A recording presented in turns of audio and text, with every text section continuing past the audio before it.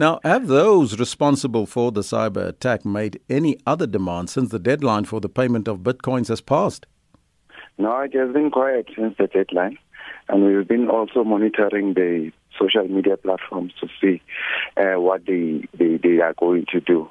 But for us, the priority really is to try and restore the service so that people of Johannesburg are not negatively impacted. Personal information is very very important. Is it possible that the hackers may be in possession of personal information of Joburg residents, perhaps?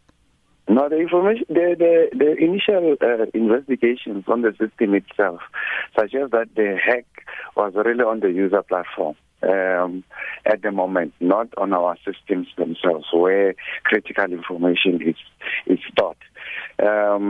Let's say, for example, it hits my workstation.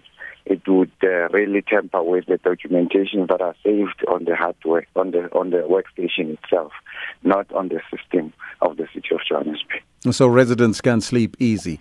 How is the city of Joburg ensuring that it strengthens its systems to protect itself and its customers and service providers?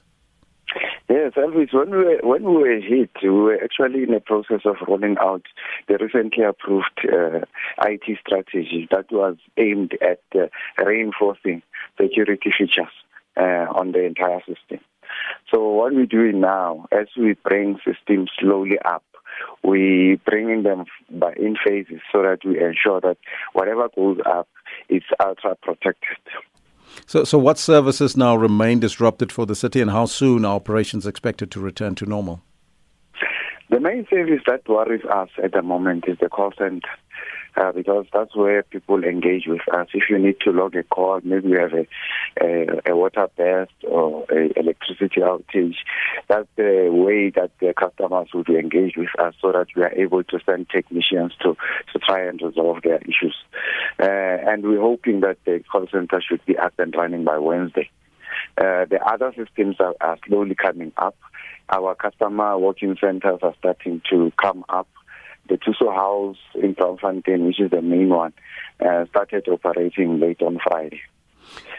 All right. That was the spokesperson of the city of Johannesburg, Ntatisi Modogwane.